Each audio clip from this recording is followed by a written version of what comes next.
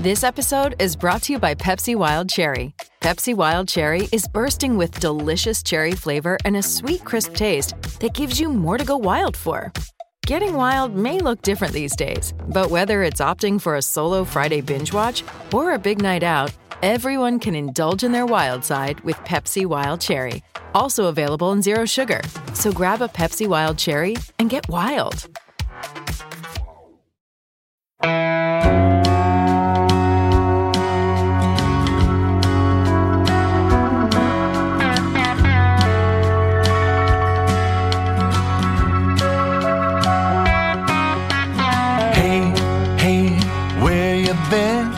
Buckeye Talk is about to begin.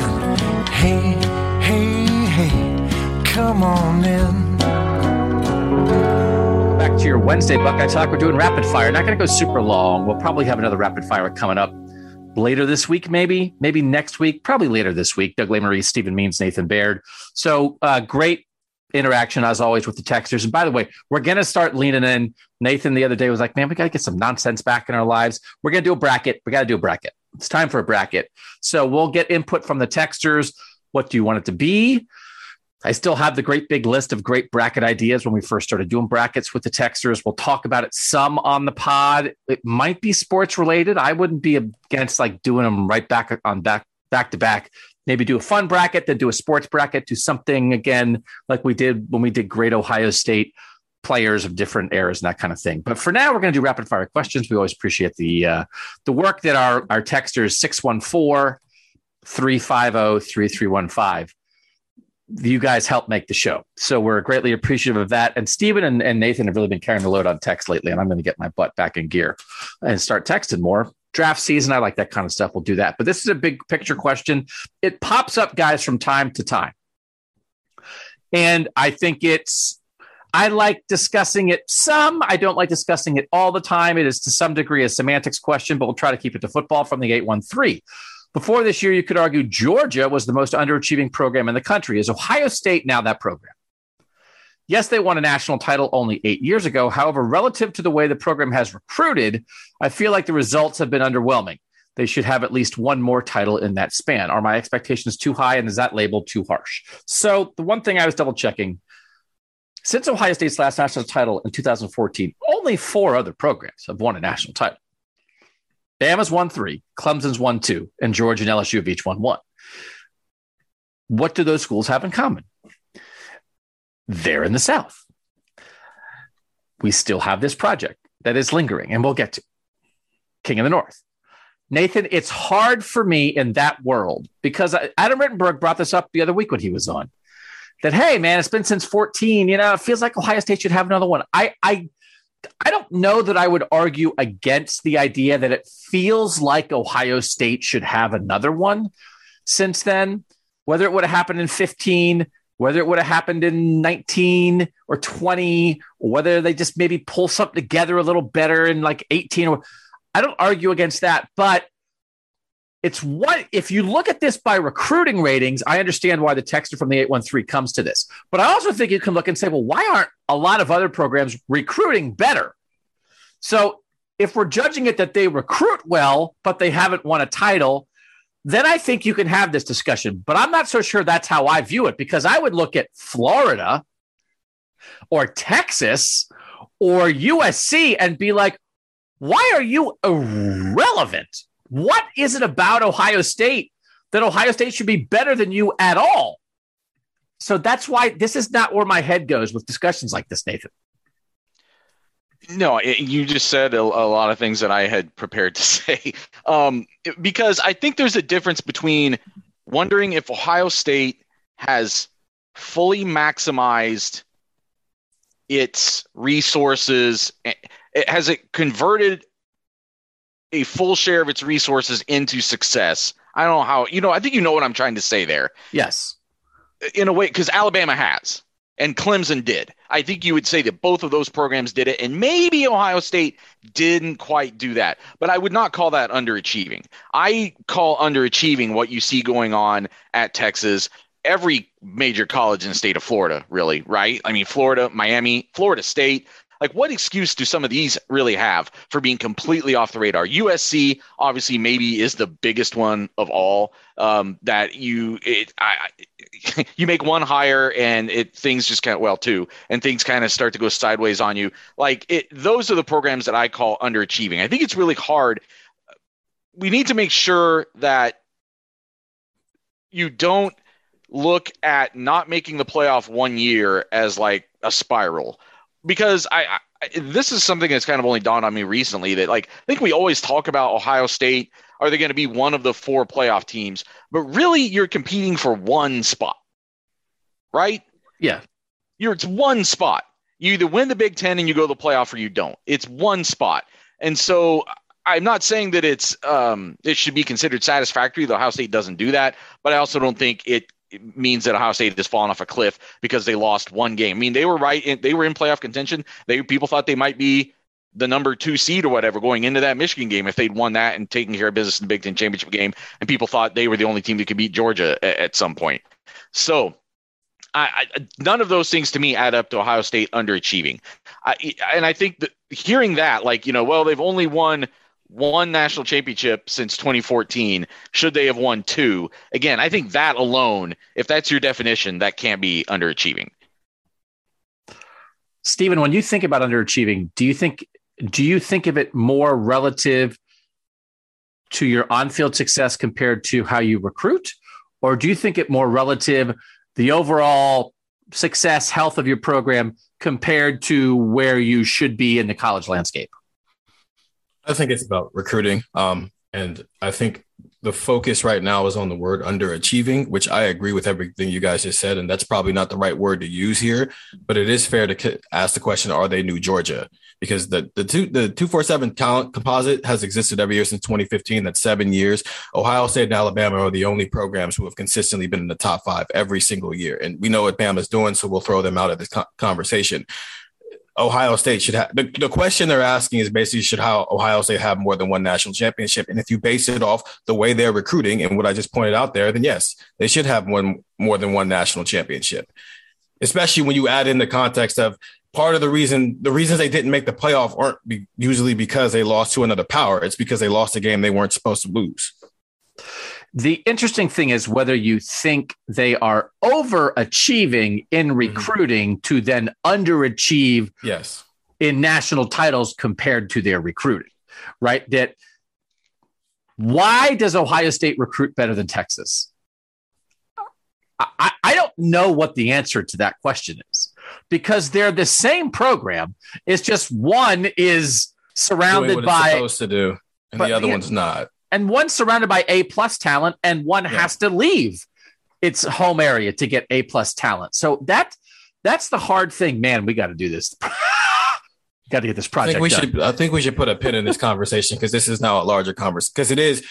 I mean, there's I don't know if you can say it now because Ohio State is what it is, but 15 years ago, before Urban Meyer showed up, if I would have pointed out a stat that said Ohio State is consistently one of the 5 most talented programs every single year, you'd have been like, get out of here. That's not where they're at. But so it's overachieving based off what the consistent expectations over the decades have been. But now it's not. They're doing exactly what they're supposed to do from a recruiting standpoint. Now they need to max it with the hardware that comes with that, the way that Georgia wasn't doing until a month ago, basically. And I also want to amend the statement I made a couple minutes ago. I think you can say that Ohio State is underachieving. I think you can use that term to say that Ohio State has underachieved, because that is actually kind of maybe the definition of what I was saying earlier. But the question is Ohio State now the most underachieving program? And I don't know if they're in the top 10. So many that you can name. And there's probably programs that aren't in real national championship contention who are still underachieving even more compared to what level they should be at, Nebraska, than Ohio State is. I do think, and even Georgia, Georgia hadn't won a national title since 1980. Ohio State's won 3 in the last 20 years. Now, when Ohio State, I think in the time period between either 1968 or 1970, whatever you think that last title was, the 32 or 34 years, that gap, Stephen, I think you would have said, why hasn't Ohio State won a national championship since 1968 or 1970? Holy moly, here we are in the 2000s, where's their title? That is completely relevant. But I don't think 3 and 20 years. I don't know. There's a process that I don't know if I should be talking about this. We're currently going through in our company. They call it benchmarking, where it's like they just sort of figure out like what your job is and sort of like where you fit into the grand scheme of the company. I'm not so sure we shouldn't benchmark every Power 5 team in America and say, well, what should you be? Now that's a lot like the tiers, but like if you even within the tiers, you could benchmark. Yeah. But there is I think tiers you can move up and down depending on where you're at and what year we're talking about. Expectations and benchmarks don't change. Your job is your job. Like if you said we're going to benchmark, this actually might be for the College Football Survivor Show potentially. If you benchmarked the 65 power conference teams based on how often you should have a winning record, how often you should finish in the top 3 in your conference, how often you should win your conference, and how often you should contend for and or win a national title, let's say. And you set a benchmark of, here are those things. And you should do this thing in a 20-year cycle. You should do this thing 12 times. You should do this thing 5 times. You should do this thing twice, and you should do this thing at least once every 2 decades. And have you? And if you did that for Ohio State, Nathan, if we benchmarked Ohio State, would they be meeting, exceeding, or be falling short of their benchmark? I think no worse than meeting it, because I think something you just said sparked this in my brain. Yes, they've won 3 in the last 20 years, but that also includes how many championship game losses? 3? 3, yeah. 200. So 6 of the last 20 years, they either won the national championship game or lost. So once every 3 years, they're either winning the national championship or losing in the national championship game. I think expecting anything beyond that is unrealistic. Now, you do sort of maybe put weight on the more recent years, but again, even the more recent years, 2019, they're like one call, one throw away from being in the national championship game. 2020, they lose the national championship game. And then obviously this past year is a disappointment. But even if you weight it just in the most recent, I feel like they're still trending in the direction that can't be called real underachievement. In the last 20 years, they'd have 3 titles, 3 runner-up finishes, and 2 other Final Four appearances. Right. So they were the top 4 in 8 of the 20 years. And actually, if we had a 4-team playoff, they would have made it a couple other times too. So I do. But and if we had a 12-team playoff, they would have made it every single year under the 12-team playoff. I mean, they would be, and who knows what could have happened in those formats. But I do think, Stephen, sort of, if somebody would argue compared to their current recruiting rankings, compared to the last 7 years of recruiting, the talent composite that you cited, Stephen, I guess you could devise a formula that Ohio State is the most underachieving team. Now, the other thing is, well, Georgia just won. So now Ohio State and Georgia each have 1 title in the last 7 years. So like, it's not like Ohio State has none. Georgia's is more recent, but I guess by that formula, if you wanted to, maybe we should, you could devise something that leads to Ohio State as the answer here. Based off of Ohio State's recruiting and accumulation of talent, since 2015, their resume should look like Clemson's, and it doesn't. And I think that's where the basis of this question comes from. And part of the reason is because Clemson's recruiting resume is not that great, and their success far exceeds it. So they had to bump somebody out. Right. Ohio State's like the number 2 recruiting team, but they're not the number 2 success team. And why is that? Because Clemson bumped them out. And now we're back to a conversation that we've had 12 times on this podcast. Clemson taking Ohio State's seat. But is that OSU underachieving or Clemson overachieving? It could be both. I think 2 things can be true. I think that's true. I would say it's more Clemson, but I don't think it means it's not Ohio. It doesn't mean it's not Ohio State. I would say it's maybe 70-30 Clemson, because also the ACC sucks, so it helps when you can just blow everybody out, and then all you have to do is worry about what happens when you get on the stage. But yeah, it's 70-30 Clemson, just be overachieving, but it's still both things are true. So again, it's not like Ohio State was there a lot of those years to stop it, and then the 2 times they lost. The And I premise. think I think if you take Bama out, which I've argued before, you almost have to do, they are almost an entity unto themselves, then it even further, I think, gives you some perspective on what Ohio State's done against the rest of football that isn't Alabama. And it's one of those things, I think this comes up like in NBA discussions sometimes when you talk about like max salaries in the NBA. And it's like, well, there's a ceiling in how you rate somebody in recruiting rankings. There's a ceiling in how much an NBA player could make.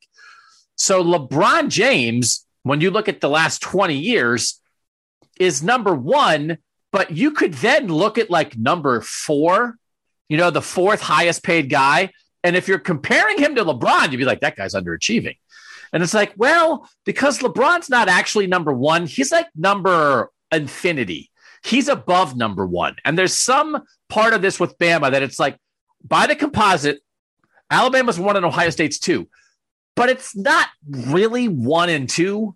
It's 1 in a certain stratosphere of its own, and then the beginning of the next group. And so when you wind up trying to compare Ohio State to Alabama, and you're like, dude, what's up? And it's like, man, I'm not even sure you can compare this.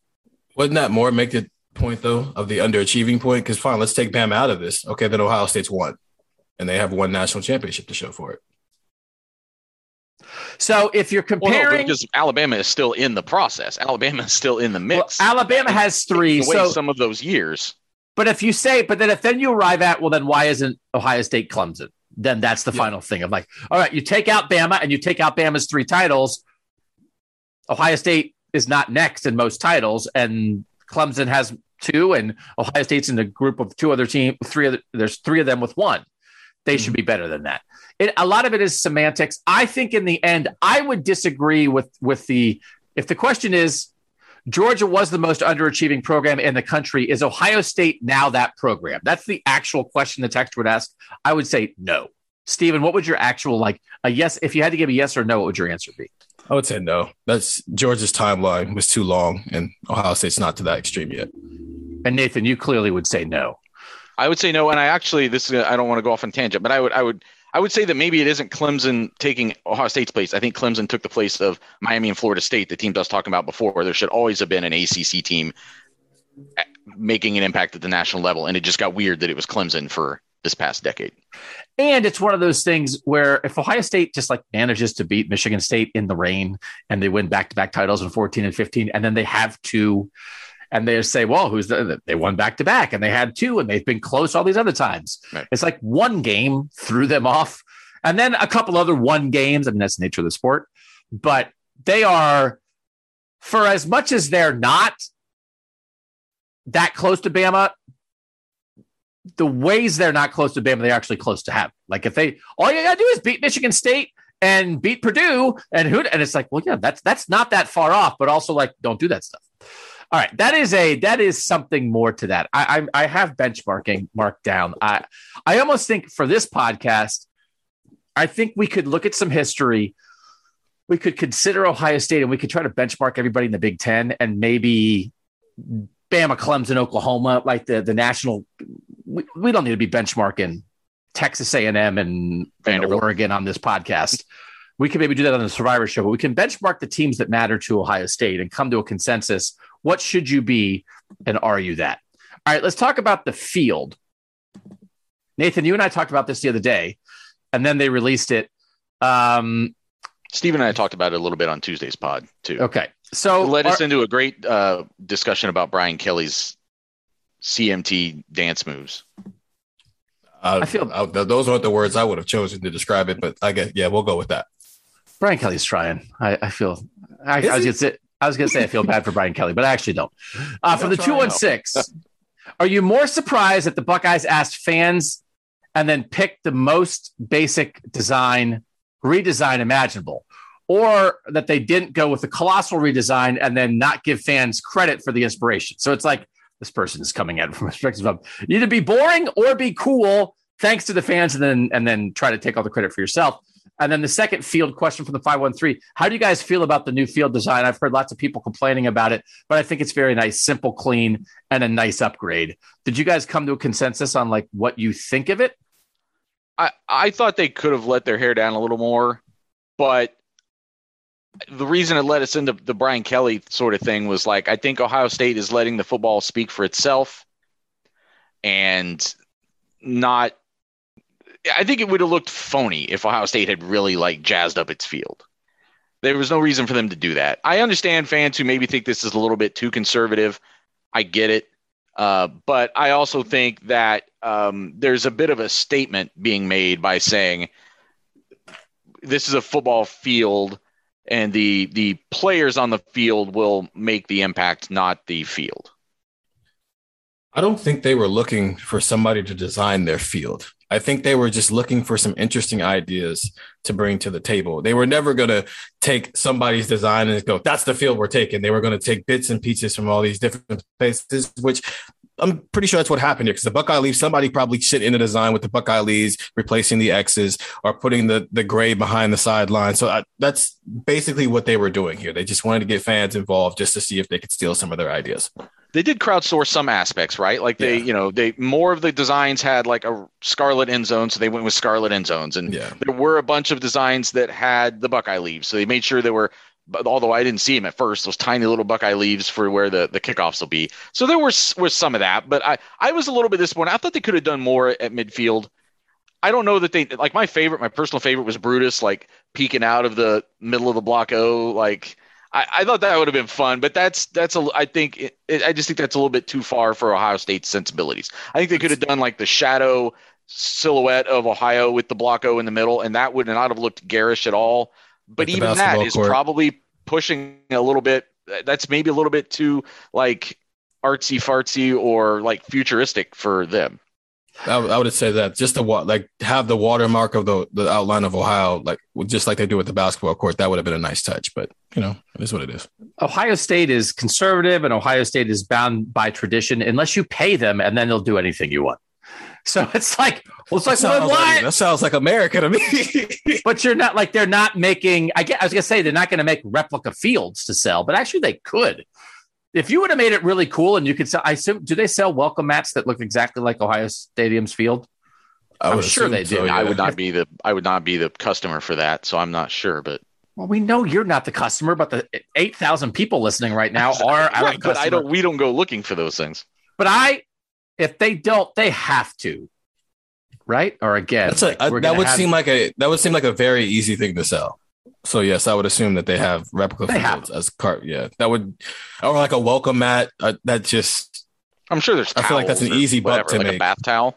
But the welcome mat, I mean, it's grass. It's already fake grass, and you get the whole look at it right there. Yeah.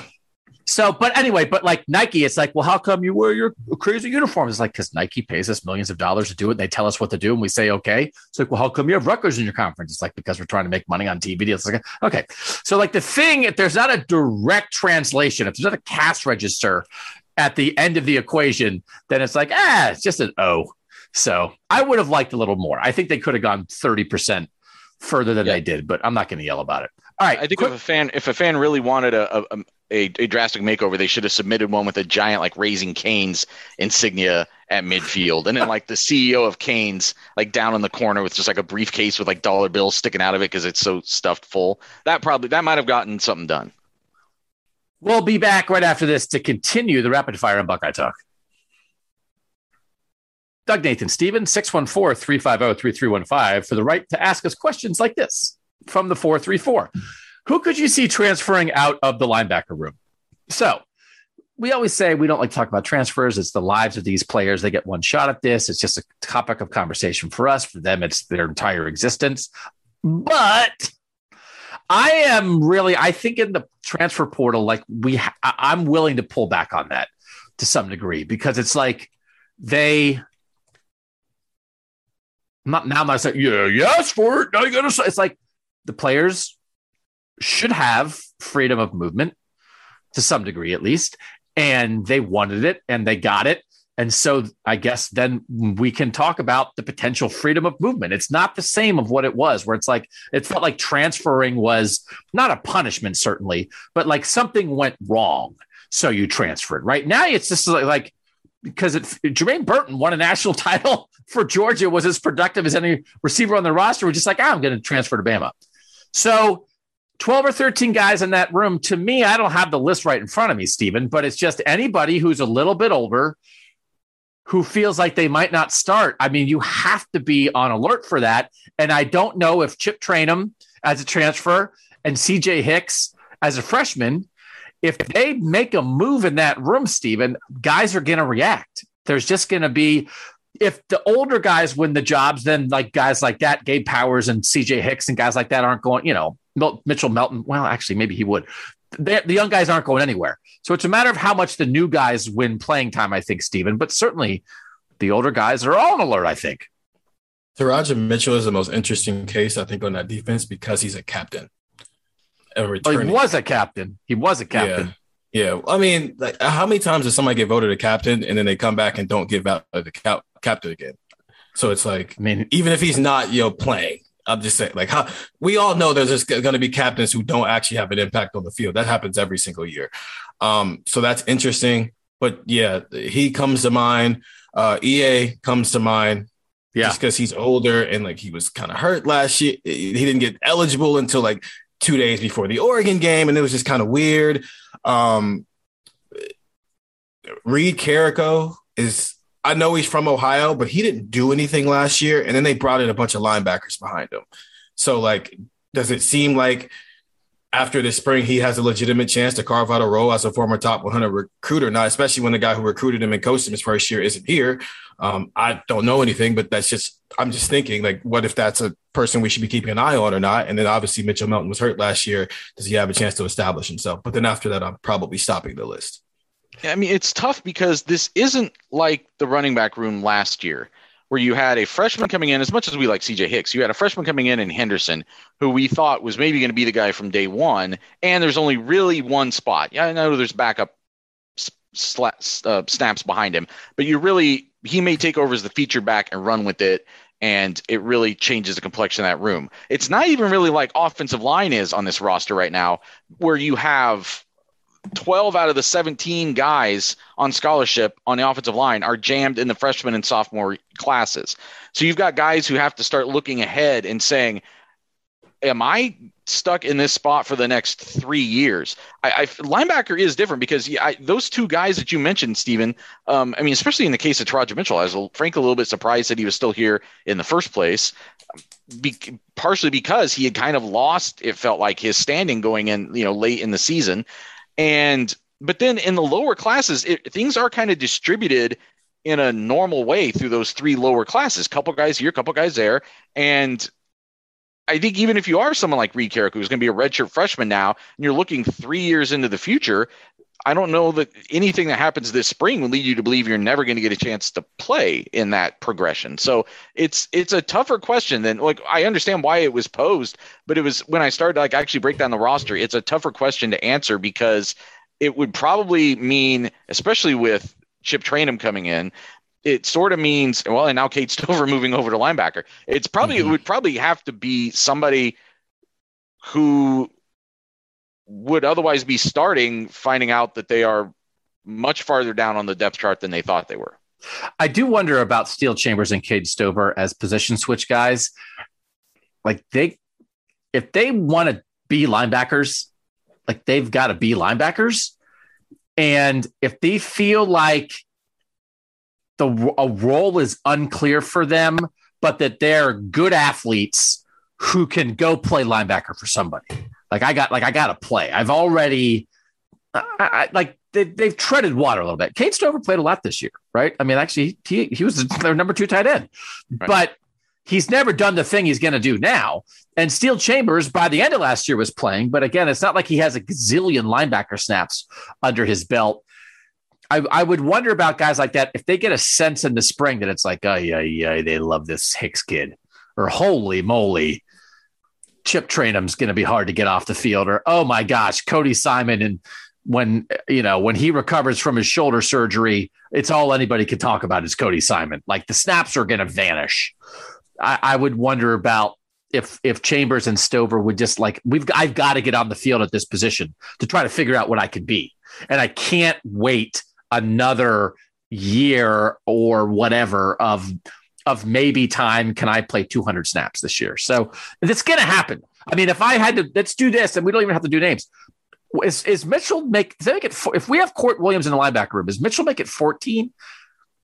Or did we already count him? What's the scholarship chart if you count Court Williams as a linebacker? 13. It is 13. Okay. Yes. That's a lot of linebackers for two spots. For two spots. That's a lot of linebackers. That's a lot of linebackers for 3 spots, to be honest with you. I would think it's possible. Well, I would set the over-under at linebackers who transfer between now and the start of the season, now and the start of camp in August, at 3. Does that sound about right? Would you guys go under or over that number? Well, I'm trying to remember what, for someone like Neatote, I'm trying to remember what the transfer rules are. Well, that only applies to him, so he can figure it out. No offense to him. But if they're, depending on how many people you think are like actual candidates to leave, I think that makes. I'd take the under. I'll take the under on 3. I'll take the under on 3, but that's a good line. And also, I agree with you on the Steel Chambers part. Cade Stover seems. There's going to be 3 million people thrown into this Leo Jack conversation, but he seems like a guy when you're talking about linebackers who can play Leo. He kind of fits that. He's 6'4", 255. So I think there might be a path that isn't just you're one of the 2 linebackers on the field for him, in a way that, like, with Steel Chambers, it's very clear you're going to be either the Mike or the Will, or you're not playing. Yeah. Okay. Well, keep an eye on that. I don't know if I'd go over 3, but I set it at 3 because my guess would be 3. I'm going to jump down 1 spot in the questions from the 519. Is there any chance that JT Tuimoloau moves inside? This would open up the chance for Jack Sawyer and JT to both be on the field while Stover plays the stand-up Jack role. So I need to think more about this. I need to watch a little more film. I need to watch some more Oklahoma State defense and what Jim Knowles wants out of his 2 interior defensive linemen. But just in my head, as I've thought about JT Tuimoloau, I have often thought about him in context of Cameron Hayward. And Cameron Hayward is a guy who could play inside and could play outside. Cameron Hayward is certainly on the list of great Ohio State defensive ends, but he's a completely different kind of defensive end than Vernon Golston or the Bosa brothers or Chase Young or Zach Harrison or Tyreek Smith. So I've thought about that, and it doesn't sound crazy to me, especially when you're trying to get your best 11 on the field, Nathan. I would imagine how they would view that.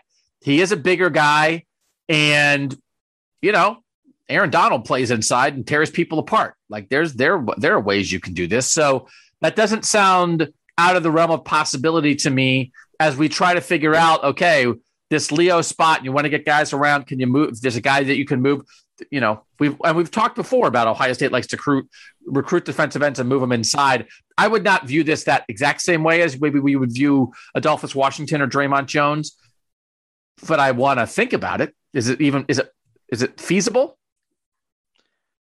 I think it's definitely feasible. I mean, because we're talking about beyond just a Rushman package situation. You're talking about making him like a 3-technique defensive tackle. If you want your best 11 defensive players on the field on first down, could that be achieved by moving him inside? Yeah. I don't think it's a stretch to think that.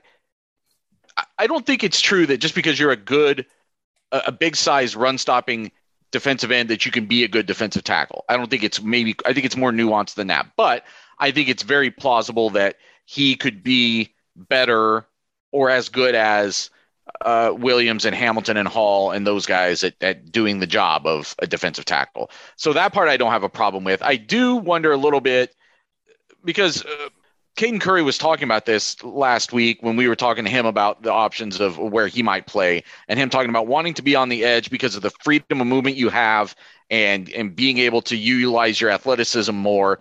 And are you missing out on something that Tuimoloau gives you by putting him inside would be my only question. Does he make up for whatever you're bottling him up a little bit more in some other way? But I think in terms of just getting the most of your your best defensive players on the field, it's certainly something that they're probably going to have to think about, is depending on what they decide to do at that Jack, Leo, whatever. Because as we talked about before, if you make that a linebacker, then there's one spot for all these defensive ends you have that you like. He was classified as defensive tackle for most of his, high school career. So I wouldn't rule it out. But also, no, I think it would be a rushman package thing most of the time. It's because to the point of Nathan was just talking about, there is a level of freedom when you're only dealing with a tackle. It's just you and a tackle, and you can, especially if you want to run around a guy some of the time. I think he prefers to be on the edge, and I think he has enough skill to stay out there. And I think they have enough depth on the interior that they don't necessarily have to move him. So I wouldn't be shocked if it's rushman package and it's him interior, and then Jack and Zach are the outside guys, and then maybe, one other defensive tackle in there with him. But I just don't see it outside of that. I don't know that it would be better for him. I could see how it could be better for the defense. And it could be better. It could be better in the pursuit of best 11 defensive players on the field. That if it allows you to have, what if it allowed you to play Jack Sawyer, Zach Harrison, and JT Tuimoloau like together a lot? I don't know. Is that, and again, it doesn't guarantee it because, they have some good defensive tackles too. Tyleik Williams wants to play more, and Mike Hall wants to start to play. And what's the Hamilton brothers' first name? I apologize. Ty Hamilton wants to play more. So they have a lot of good guys in there. So maybe it is Steven, maybe it's Nathan package centric, but sometimes you can use that package more though. I don't know if rushman package has to be dedicated only when it's 3rd and 7. Larry Johnson can do whatever he wants. So if he wants to roll out the rushman package on first down, I don't think anybody's going to be mad at him for doing it. Yeah, no, it's if it's not situational, you just have to make sure those guys can hold up against the run. If you're not 95% sure it's a passing down. But I wish, we got to talk to Jim Knowles now, but it only has led to I would like to talk to Jim Knowles for 9 more hours about personnel matching what you want. Right. And he's learning it, but it's like, can we learn it with you? Can we just all sit in the room and can you talk it out? Because I would like to hear your brain try to piece together what's here with what you want to do. Let's do another defense question. And this is actually a good enough big picture question to sort of lead a podcast, but we like to give you the good stuff in the middle too. From the 614, how quickly can the defense realistically get turned into a top 15 type of defense? Do you think they even need to be that good for Ohio State to be in title contention? So I would say they don't necessarily need to be quite that good to be in title contention, but that's about the range to me. I don't think the range is like top 40 for title contention. I think it's like top 20, which is basically top 15. And Nathan, I think it can be like now. I don't know what would be holding them back from being that.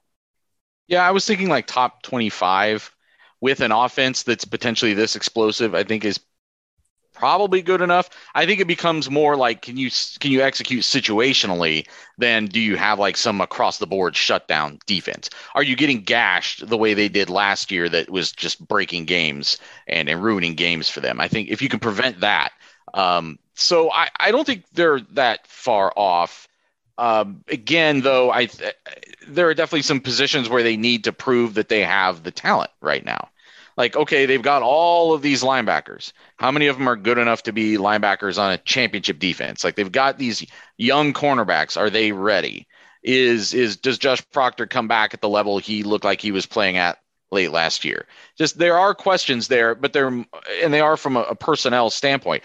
But what's intriguing is, again, the brand new eyes coming in, this new evaluation and a new system that is sort of built to attack in a different way that maybe can utilize strengths more effectively than they were able to last year.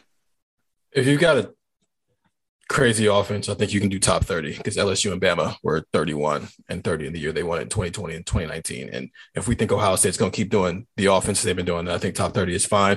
Now, we saw it. In 2018, their defense was god-awful. And then in 2019, they had the best defense in the country with a lot of the same pieces still in place. It's just better coaching. And so if you felt like at times you saw, flashes of it with a bunch of young guys on the defense, and now you've got better coaches in here and a better scheme, and along with a lot of those players are just a year older, there's no reason to think right now that they can't have a top 30, top 25 defense.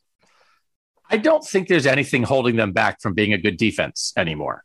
As Ryan Day always says, everybody knows coaching scheme, personnel, coaching. All right, well, Tim Walton, Perry Eliano, Jim Knowles. New, qualified, been around, good resumes. I don't see any reason to not think that they can lead a very good defense. Scheme, no longer stuck in this single high thing. They're going to have 3 safeties on the field a lot of the time. They're going to have this Russian stand-up thing that's going to maybe throw a monkey wrench at offenses. I don't think there's anything in the scheme that even if they got better coaches and Ryan Day was like, boom, single high every time. That's what we're doing.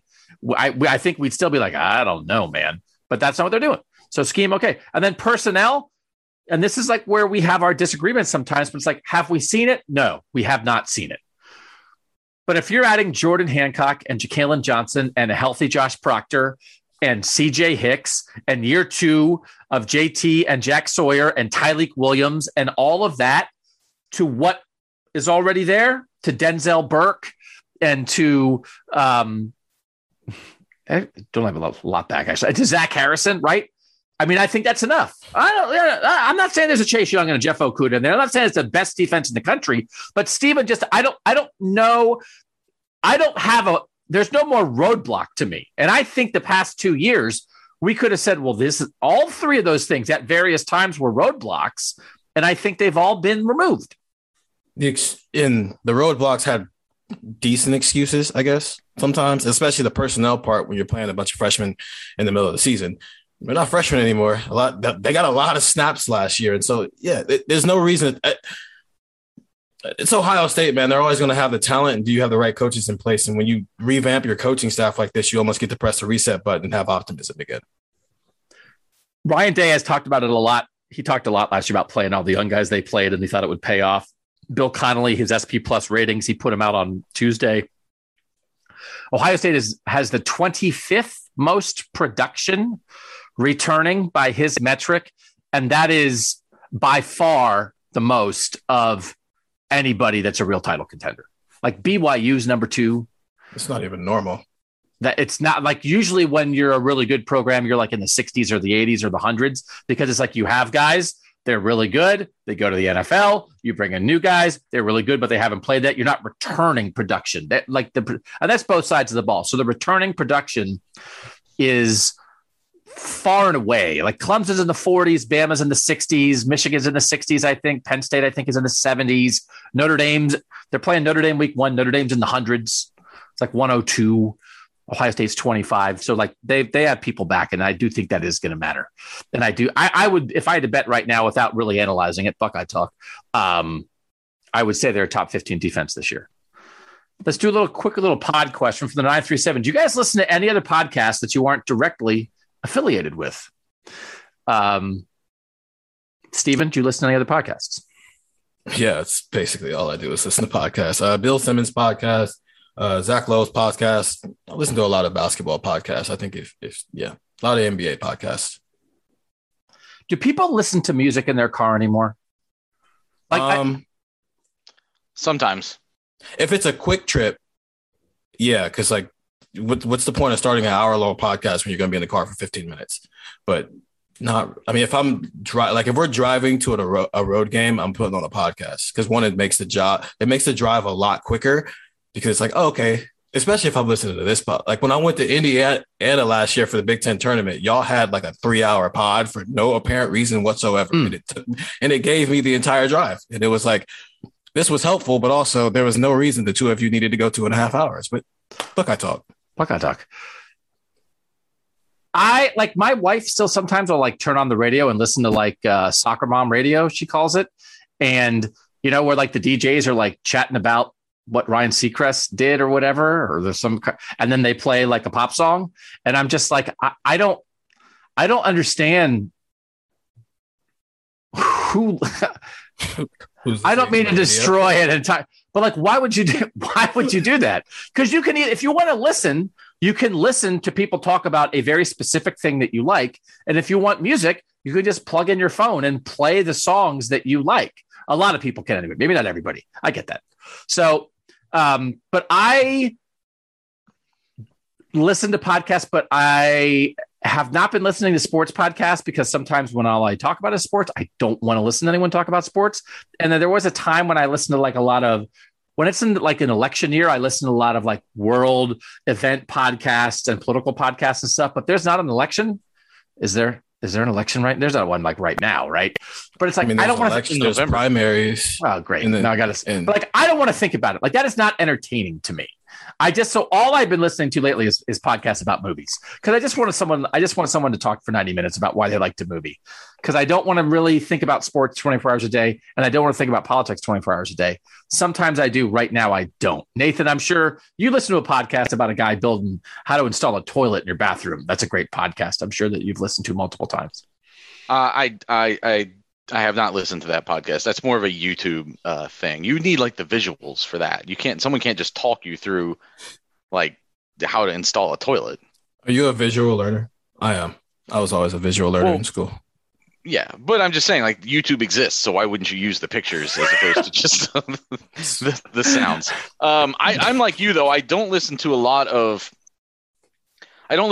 college football podcasts. I listen to some Survivor Show when you guys do those. I listen to some Split Zone Duo. I listen to Bill and Ari sometimes. That's one that like a lot of times because I'll drive like Steven, but except even if it's just like 15 minutes over to OSU, I'll listen to something. So that's sometimes like I'll find an OSU podcast to listen to as I'm driving in for a game on game days. To like here's maybe something I hadn't thought about that somebody else talked about on Saturday morning. But I listen to a lot of stuff that, like, as you're saying, is not I listen to the Effectively Wild Baseball podcast. I listen to a lot of sports cards podcasts because that's like a hobby that I've gotten back into. Things like that. I will say this though. I like watch the I Am Athlete on every Monday while I'm working, and Chris Olave was on this past one, so you should go check him out on the I Am Athlete podcast. He was with Brandon Marshall and Ocho Cinco.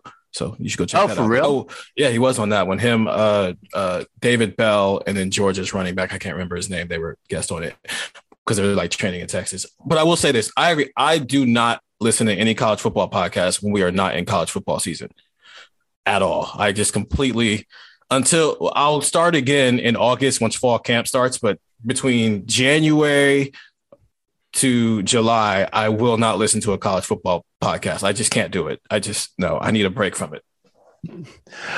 I agree, but I hope no one else listening to this podcast. Yeah, you guys should continue to listen to this college football podcast. Well, but the reason is like, it's the same reason I don't like watch ESPN. I don't watch any of those shows on ESPN where guys yell at each other because what's the point? And you guys, they don't know the things that I need to report on better than I do. Yeah. Like, so why am I wasting time listening to that? Like, I need to use those hours for something more productive. And to be fair, we listen to every Buckeye Talk because we listen to it while we say it. Like just that. I just listened to that. I said it, but I also listened to it. Because I have a mouth and I have ears. All right, we'll be back to wrap it up after this. Last two, we're not going to get to all the questions I had laid out. We're keeping this a little bit shorter, but we'll get to more rapid fire because, again, the questions were so good. I do want to talk briefly. We'll get to a football question at the end. From the 708, what is your go-to / traditional Super Bowl food item, your must-have for the big game? Nathan Baird, you got a Super Bowl food item? It's hard to go wrong with pizza and wings. I think wings are pretty good. You can get a few on your plate. Break comes, you go get a few more. That to me is sort of a staple. I'm actually going to be in Miami this weekend. I'll be on Sunday night with non-sports people watching the Super Bowl, and I've already started to try to get them thinking about what it is we're going to order that night to watch the Super Bowl. Nice, because that's the thing, you can appeal to non-sports people with the food and get them into the game. Yeah, no, I agree with that. Steven, what you eating? Yeah, anything that's finger food, pizza and wings, mainly because I don't eat beef and pork. But this Sunday, I'll be drinking vegetable juice and fruit juices because I'm doing a 28-day juicing cleanse. So does that mean you only drink juice for 28 days? Yeah. It's three times a day. I'm hungry. It's day 8. I'm very hungry. It's like a detox though, but I'm very, very hungry. But does your body feel fit and trim? Yeah. And ready to go? Yeah. The first couple of days were hard because it's like, oh my God, I'm hungry. But now like I'm seeing like I've lost a lot of weight actually. Like none of my jeans fit anymore. It's a little weird. But yeah, I feel great now because I'm in a rhythm with it. So you'll get some special juice. So you get some Super Bowl juice, something a little extra kale in your juice or whatever. Celebrate Joe Burrow playing in the Super Bowl. My wife makes Banana Foster's cheesecake squares. She makes them once a year. She makes them for the Super Bowl. We have fallen into that. It's a wonderful thing. It's just like cheesecake with like banana flavoring in the cheesecake, then some bananas on top, and then melted caramel and some nuts on it. And it is like my favorite dessert. And we eat it once a year. It is our Super Bowl thing. And then we buy all the frozen apps at the store and then heat them in the toaster oven, potato skins and the wings and stuff. So that's what we'll be eating. This is not a Super Bowl food question for the 409. I know y'all hate discussing NIL, but here it is. Do you see NIL becoming exploited or weaponized, for lack of a better term, for player retention? Example, hey, Paris, here's this lucrative deal because we missed terribly on recruiting tackles, and we need you to stay one more year while the coaches fix their misses. Nathan, I accepted this NIL question because it's a back-end question. It's not a recruiting, get somebody to come here question. And so it's viewing NIL through a different lens, which I did find a worthwhile discussion. What do you think, Nathan? It's a back-end question, Buckeye Talk. Yes. I think right now, even if you feel like there is some truth to the rumors around how much Texas A&M spent or whatever, it's hard for me to see a deal lucrative enough right now to buy out a year of NFL pay for big-time guys. And if that's what you're talking about, that Paris Johnson is going to be a first or second round draft pick, and Ohio State, through its boosters, comes up with enough money to throw at him to keep him around a year, think about the number that you're talking about there. Because you're asking a guy to give up that money, not just in that year, but it's also starting his NFL clock 1 year later. You're taking 1 year off later in his career for whatever you're giving him there. So that, I appreciate the question. I don't think that's exactly where it would happen. But what I think you are going to see are, and I don't know how often this happened, but I think it definitely has happened, guys who are on the fringe and could go either way and who feel compelled to make the jump because of family circumstances, I think those guys now have incentive to stay. I think those guys can make enough to not be a burden, to maybe even send some money home and help out if circumstances weren't. And those guys are the ones who are going to really get helped by NIL more than this idea of this like cartel of OSU boosters being able to back a truck up and pay off a guy who would otherwise be a first or second day pick. I think if you're a first or second round pick, no, you're going pro. I think if you're a guy who is a fifth round pick, but if you come, those guys who are like fifth round picks, but then they come back another year and all of a sudden they're second round picks, like a guy like Pete Werner, right? After 2019, he's probably a fifth or sixth round pick and he ends up being a second round pick. That's a lot. That's a big difference in money. And it's another incentive of, hey, come back and improve your draft stock, but also you're going to be making the same amount of NIL money that you're making here that you would have made as a fifth or sixth round pick where you actually might get cut. So I think that's where you'll see it. First and second round picks are gone. There's no reason for you to come back. But if you're a guy where the discussion can now go from not just improving your draft stock, but also just making the exact same amount of money you would have made anyway, you might as well come back. Because the goal is not to get drafted. Getting drafted, there is a payday associated with that, possibly, but there's no guaranteed money in the NFL, not nearly to the same level, nor basketball, the way that there is in baseball. It's a totally different sport. So the point is to get drafted and stay. And a lot of times, if you're that fringe guy, that extra year can really help you. And now you have a little bit of incentive to help you on the college end of things. And we do. I think, Damon Arnett made himself a first-round pick. He wouldn't have been that high. Davon Hamilton made himself a third-round pick. I don't think he would have been that high if he had gone out earlier. Pete Werner's a good example, made himself a second-round pick. So I do. And it's like one of the things you could almost see like, and I don't know how all this NIL stuff is going to work, but like almost like trying to target money for that, like a retention fund. It's like this is earmarked for the fringe guys who feel like, man, I feel like I kind of got to go for the money. It's like, don't go just for the money if the money's not huge. If you're going just because you need something more than zero, then we can do something here. But I don't think that will be, I think that will be a relative fraction of the NIL impact compared to just good players making money while they're here. But it's an interesting discussion. And I would imagine we'll know it when it happens and then we'll write about it. Good question. All right. Thanks everybody who participated. We love the stuff you guys send us. 614-350-3315. I had to cut this one a little short We'll do it again very soon. We have a bunch more questions backlogged. We enjoy you guys coming up with clever stuff for us to discuss. We appreciate you reading our stuff at cleveland.com/OSU. And we appreciate any reviews you guys might want to drop at Apple Podcasts. For now, for Nathan Baird and Stephen Means, I'm Doug Lesmerises, and that was Buckeye Talk.